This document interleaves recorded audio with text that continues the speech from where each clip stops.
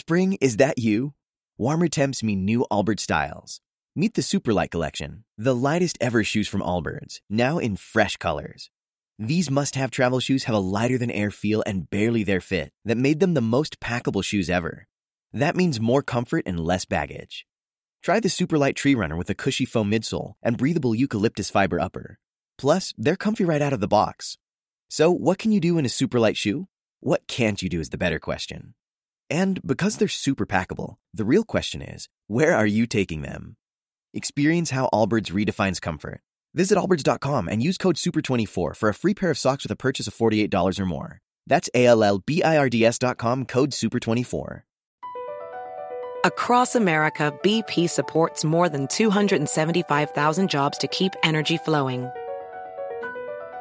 Jobs like updating turbines at one of our Indiana wind farms and producing more oil and gas with fewer operational emissions in the Gulf of Mexico. It's and, not or.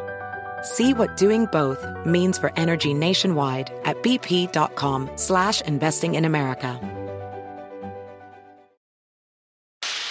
Welcome to the Smerconish Podcast for Independent Minds. I have the perfect guest with whom I'm about to discuss classified information, Richard Clarke. He served for 30 years in national security policy roles in the U.S. government. He was initially in the Pentagon, then the State Department, and then finally, for an unprecedented decade of continuous service, to count 'em, 3 American presidents. In the White House National Security Council for President Bush, for Clinton, and Bush 43. He served as Special Assistant to the President for Global Affairs, National Coordinator for Security and Counterterrorism, the so-called Terrorism Czar, and Special Advisor for Cyberspace, the first Cyber Czar. Thrilled to have him back on the program. Mr. Clarke, welcome back. By the way, Senator Chris Coons just left my studio, and I asked him, what's it like to handle classified information as a member of the Senate?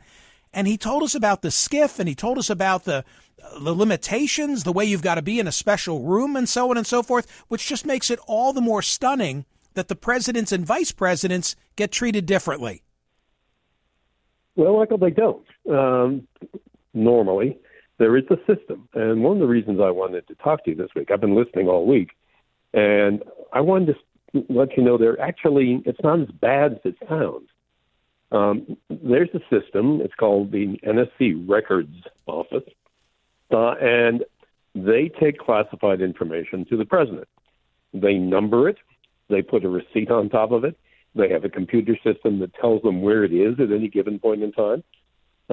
That's the way the system is supposed to work. But then there are mistakes.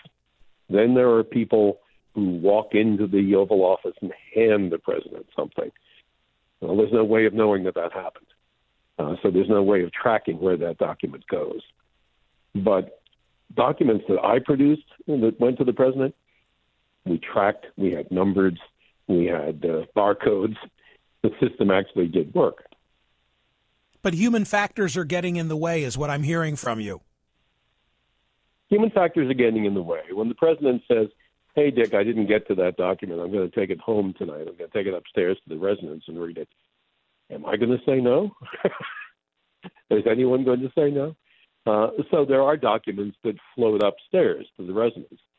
And, there's just no way of controlling some of them. If let's say the CIA briefer comes in the morning and he gives them the president's daily briefing. Okay, that's controlled. But then that briefer wants to get brownie points. So he slips them another couple of documents. Hey, I just saw this. This just came in. This is raw intelligence. Look at that photo. Who knows where that goes? It's very hard to track. But for most of us, it was a very controlled environment. My office suite was a SCIF, was one of only 3 in the building. And therefore, we could leave things out, open storage. But most people on the National Security Council staff had to lock everything up every night. They had to pull the hard drives out of their computers. They had to clean their desks and put it all in the safe every night. And then I experienced a couple of times, and most people only experience it once, something called Boxing Day. And Boxing Day was not the day after Christmas. It was the day before the inauguration, when sailors, Navy guys, came into my office with cardboard, assembled them into cardboard boxes, and threw everything in my office into the cardboard boxes and walked out, leaving me, for the last 12 hours of the administration with nothing, not even a pencil, not even a hard drive in my computer. And all of that stuff went to the National Archives. That's the way the system is supposed to work. Do you think there was no Boxing Day when Trump left? Well, I know there was a Boxing Day, at least for the staff. I hear there was a Boxing Day for him. But, if there's stuff that he has pulled out of reports and kept, it's kind of hard to know. And if he throws that in a file with news clippings, it's kind of hard to know. One of the reasons that a lot of us want to move to iPads for classified documents is we will know where the documents are. They're on the iPad. You can't kind of rip them out and throw them into the newspaper clippings.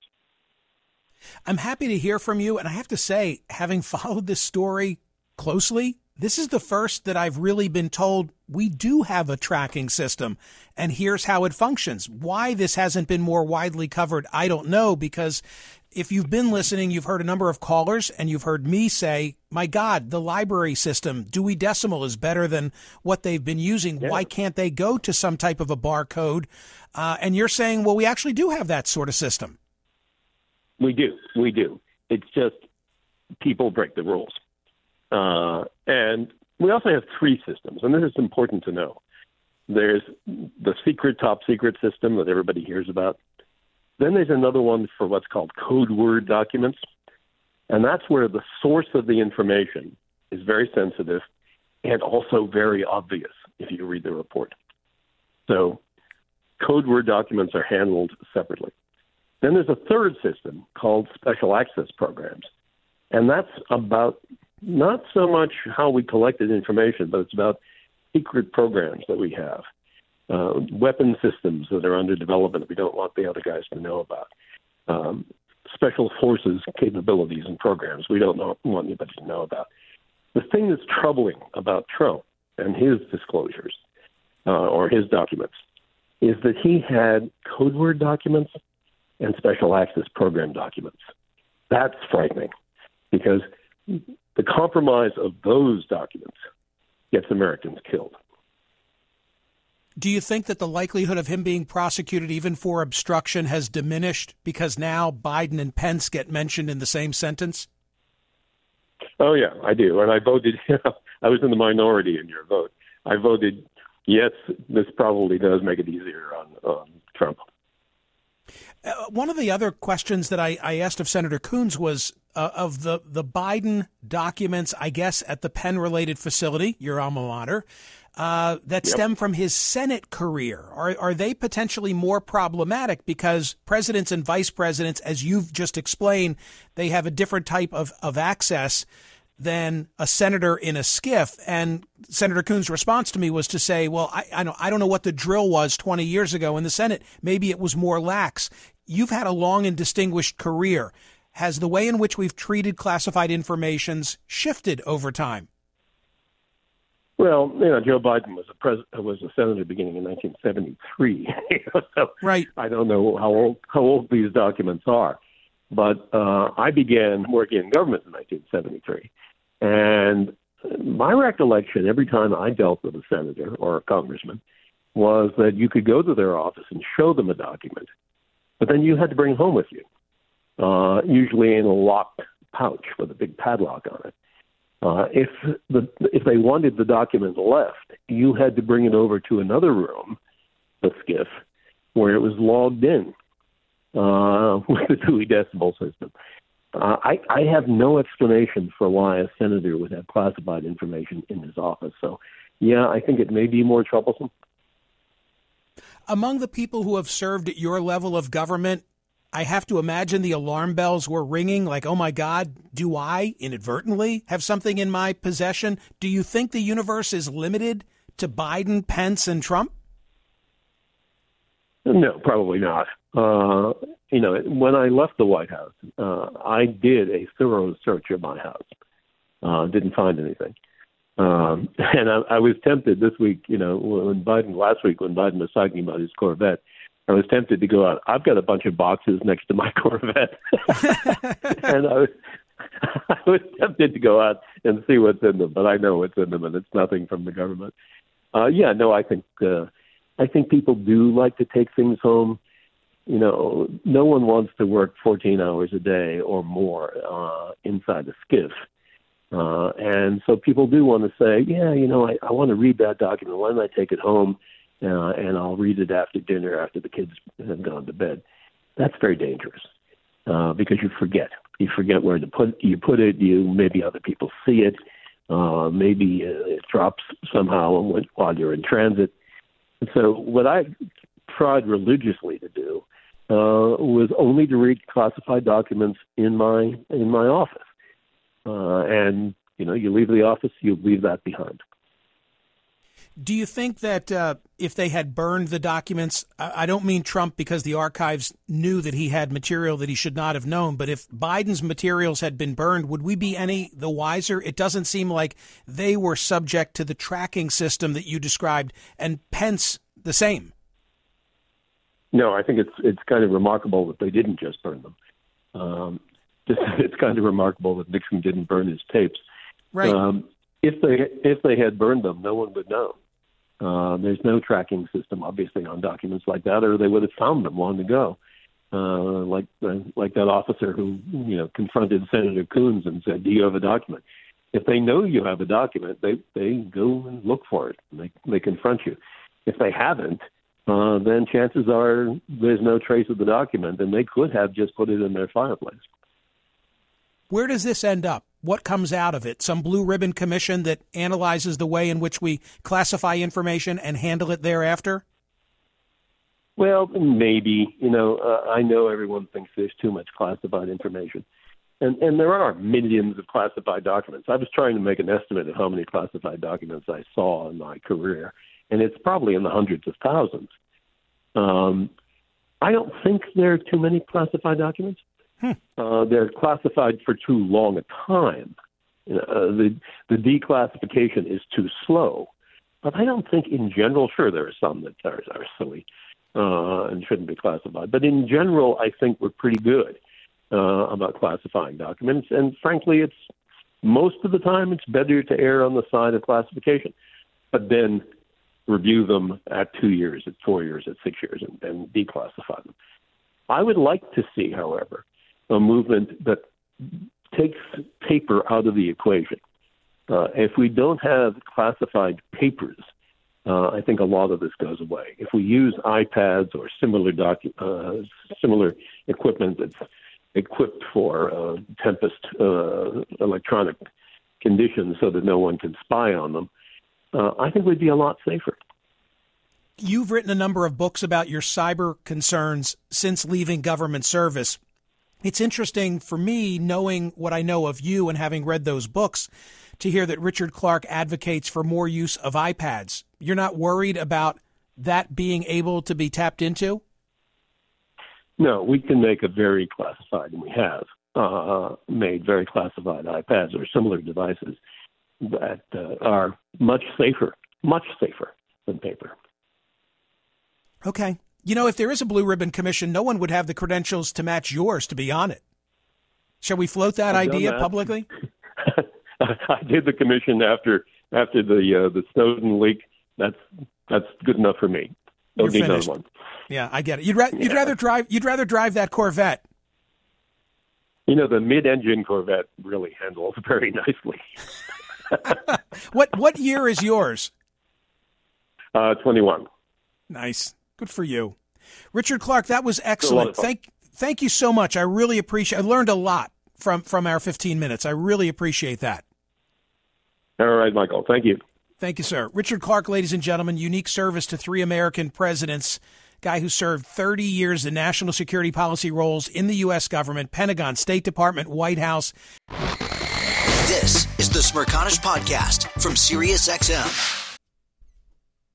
Hey, the national sales event is on at your Toyota dealer, making now the perfect time to get a great deal on a dependable new SUV like an adventure-ready RAV4. Available with all-wheel drive, your new RAV4 is built for performance on any terrain, from the road to the trails, and with plenty of passenger and cargo space, plus available tech like wireless charging, you and your entire crew can stay connected. Or check out a stylish and comfortable Highlander with 3 spacious rows of seating for up to 8 passengers, and with available features like the panoramic moonroof.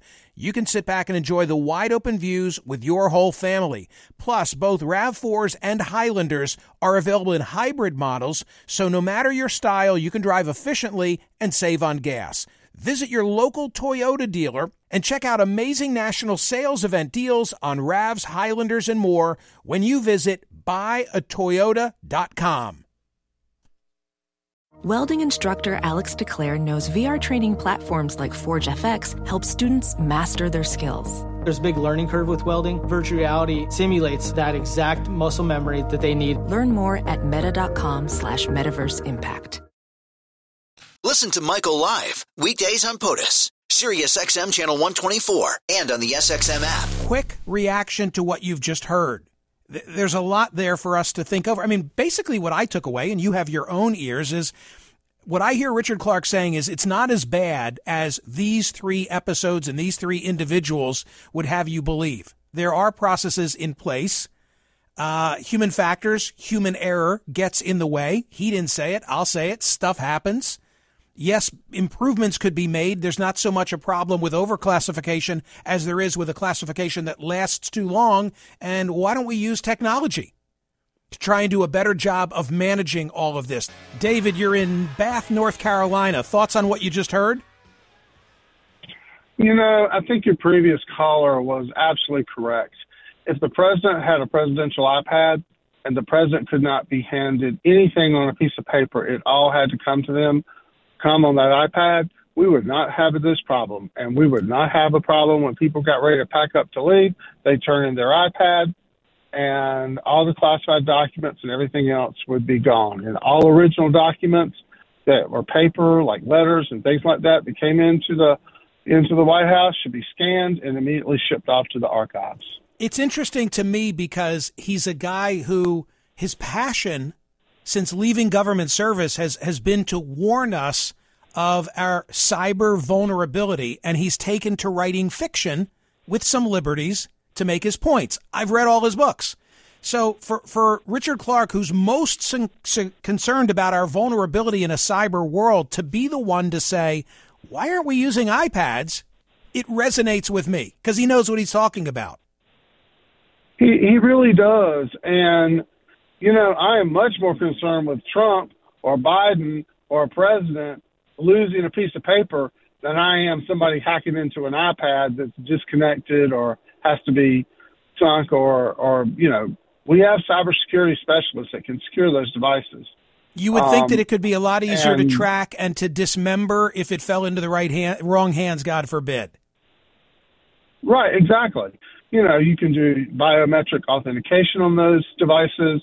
And the other thing is, if for God's sakes we think the president is, you know, we're concerned about what the president does after he leaves office, any president, you just turn the access off and it's done. It's over.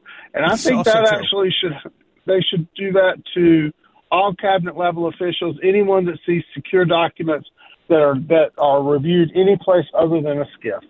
Interesting. Thank you for that. Appreciate it. Let me see what Mitchell in New Jersey thinks. Mitchell, you just heard from Richard Clarke. What were your thoughts?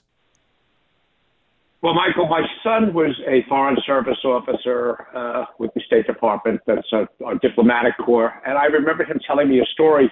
He was stationed at the consulate in Jeddah in Saudi Arabia. And he told me he got a warning from the security forces in the consulate because even though he had put classified documents back in the safe, he forgot to turn the tumbler.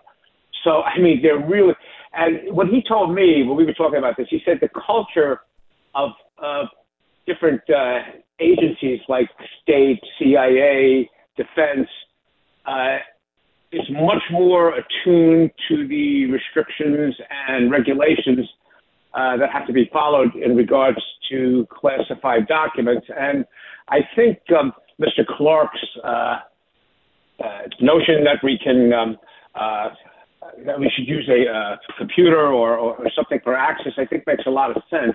I mean, if you think about it, we've been able to use thumbprint technologies on even home personal computers, two-factor authentications, and these systems would even be further closed down. And it would prevent, you could prevent documents from just being copied, let alone not followed up on. And the other thought I had, and this is kind of I was reading that report that came out on the gain of function OIG report, which I'm sure you'll get into at some point.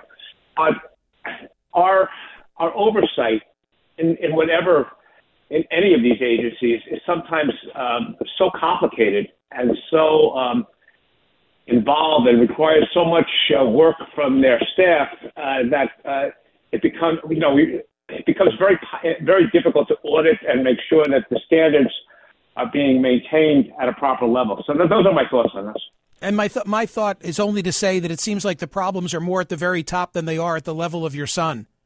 So many callers, and particularly those who've served in the military, have been calling in the aftermath of Trump, then Biden, then Pence to say, my God, if it were me, or it never could have been me. Robert is in Dallas, Texas, responding to what Richard Clarke had to say. Hi, Robert. Hello, Michael. How are you this morning? All good. Thank you. Yeah, so I really appreciate Mr. Clarke. I spent almost 39 years working with classified material, and he hit the nail on the head. The controls have always been in place, and I think what we have happening is that those up in D.C. just don't follow the rules. To the point that Senator Coons made about safes, I wanted to make a little nuanced response.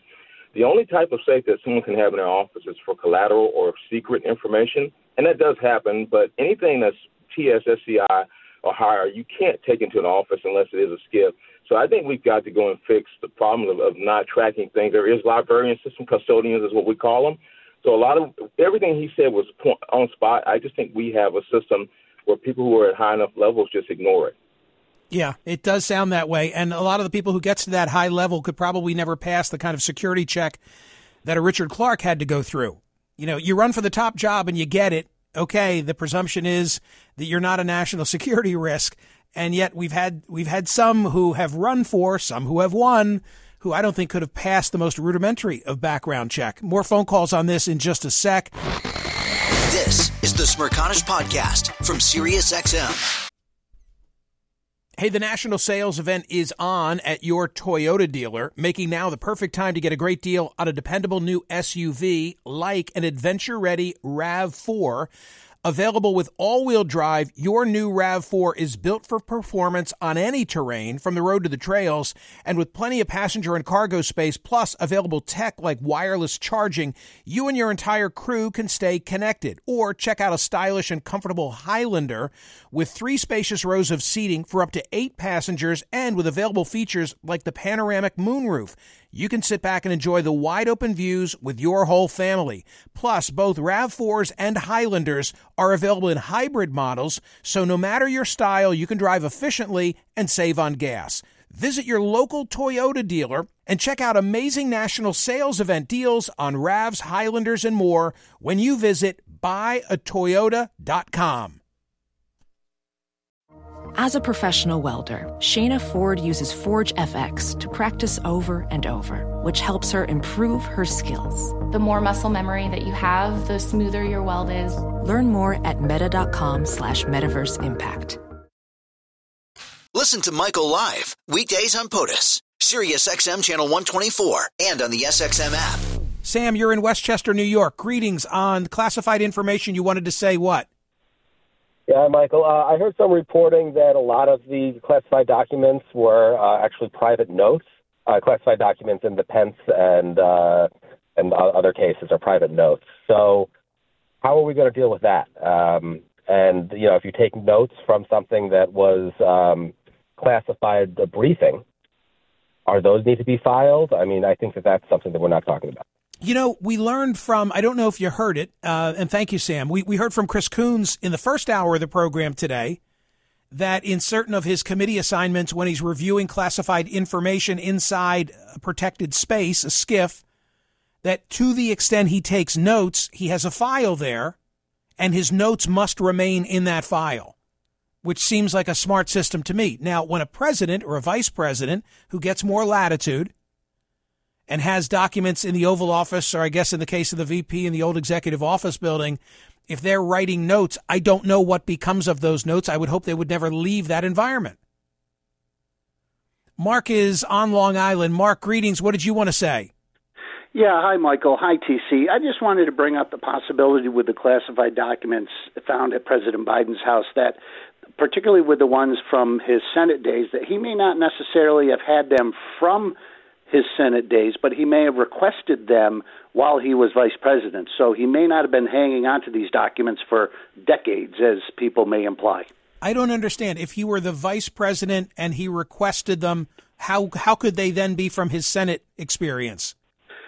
Well, I know he wrote a book during right after his vice presidency. Maybe he requested a classified document from when he was in the Senate while he was vice president.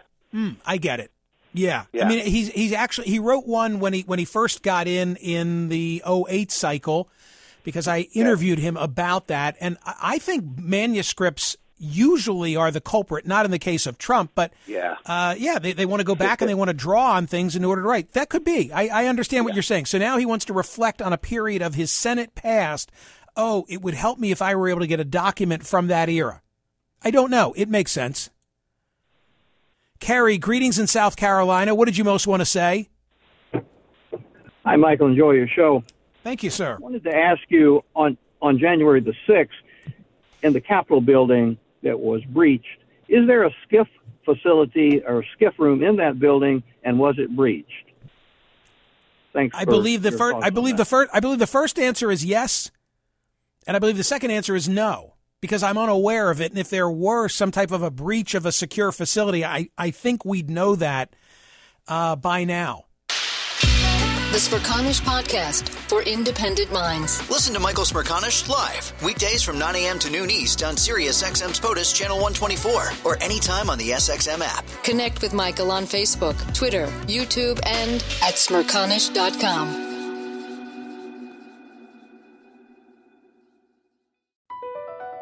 Across America, BP supports more than 275,000 jobs to keep energy flowing. Jobs like building grid-scale solar energy in Ohio and producing gas with fewer operational emissions in Texas. It's and, not or.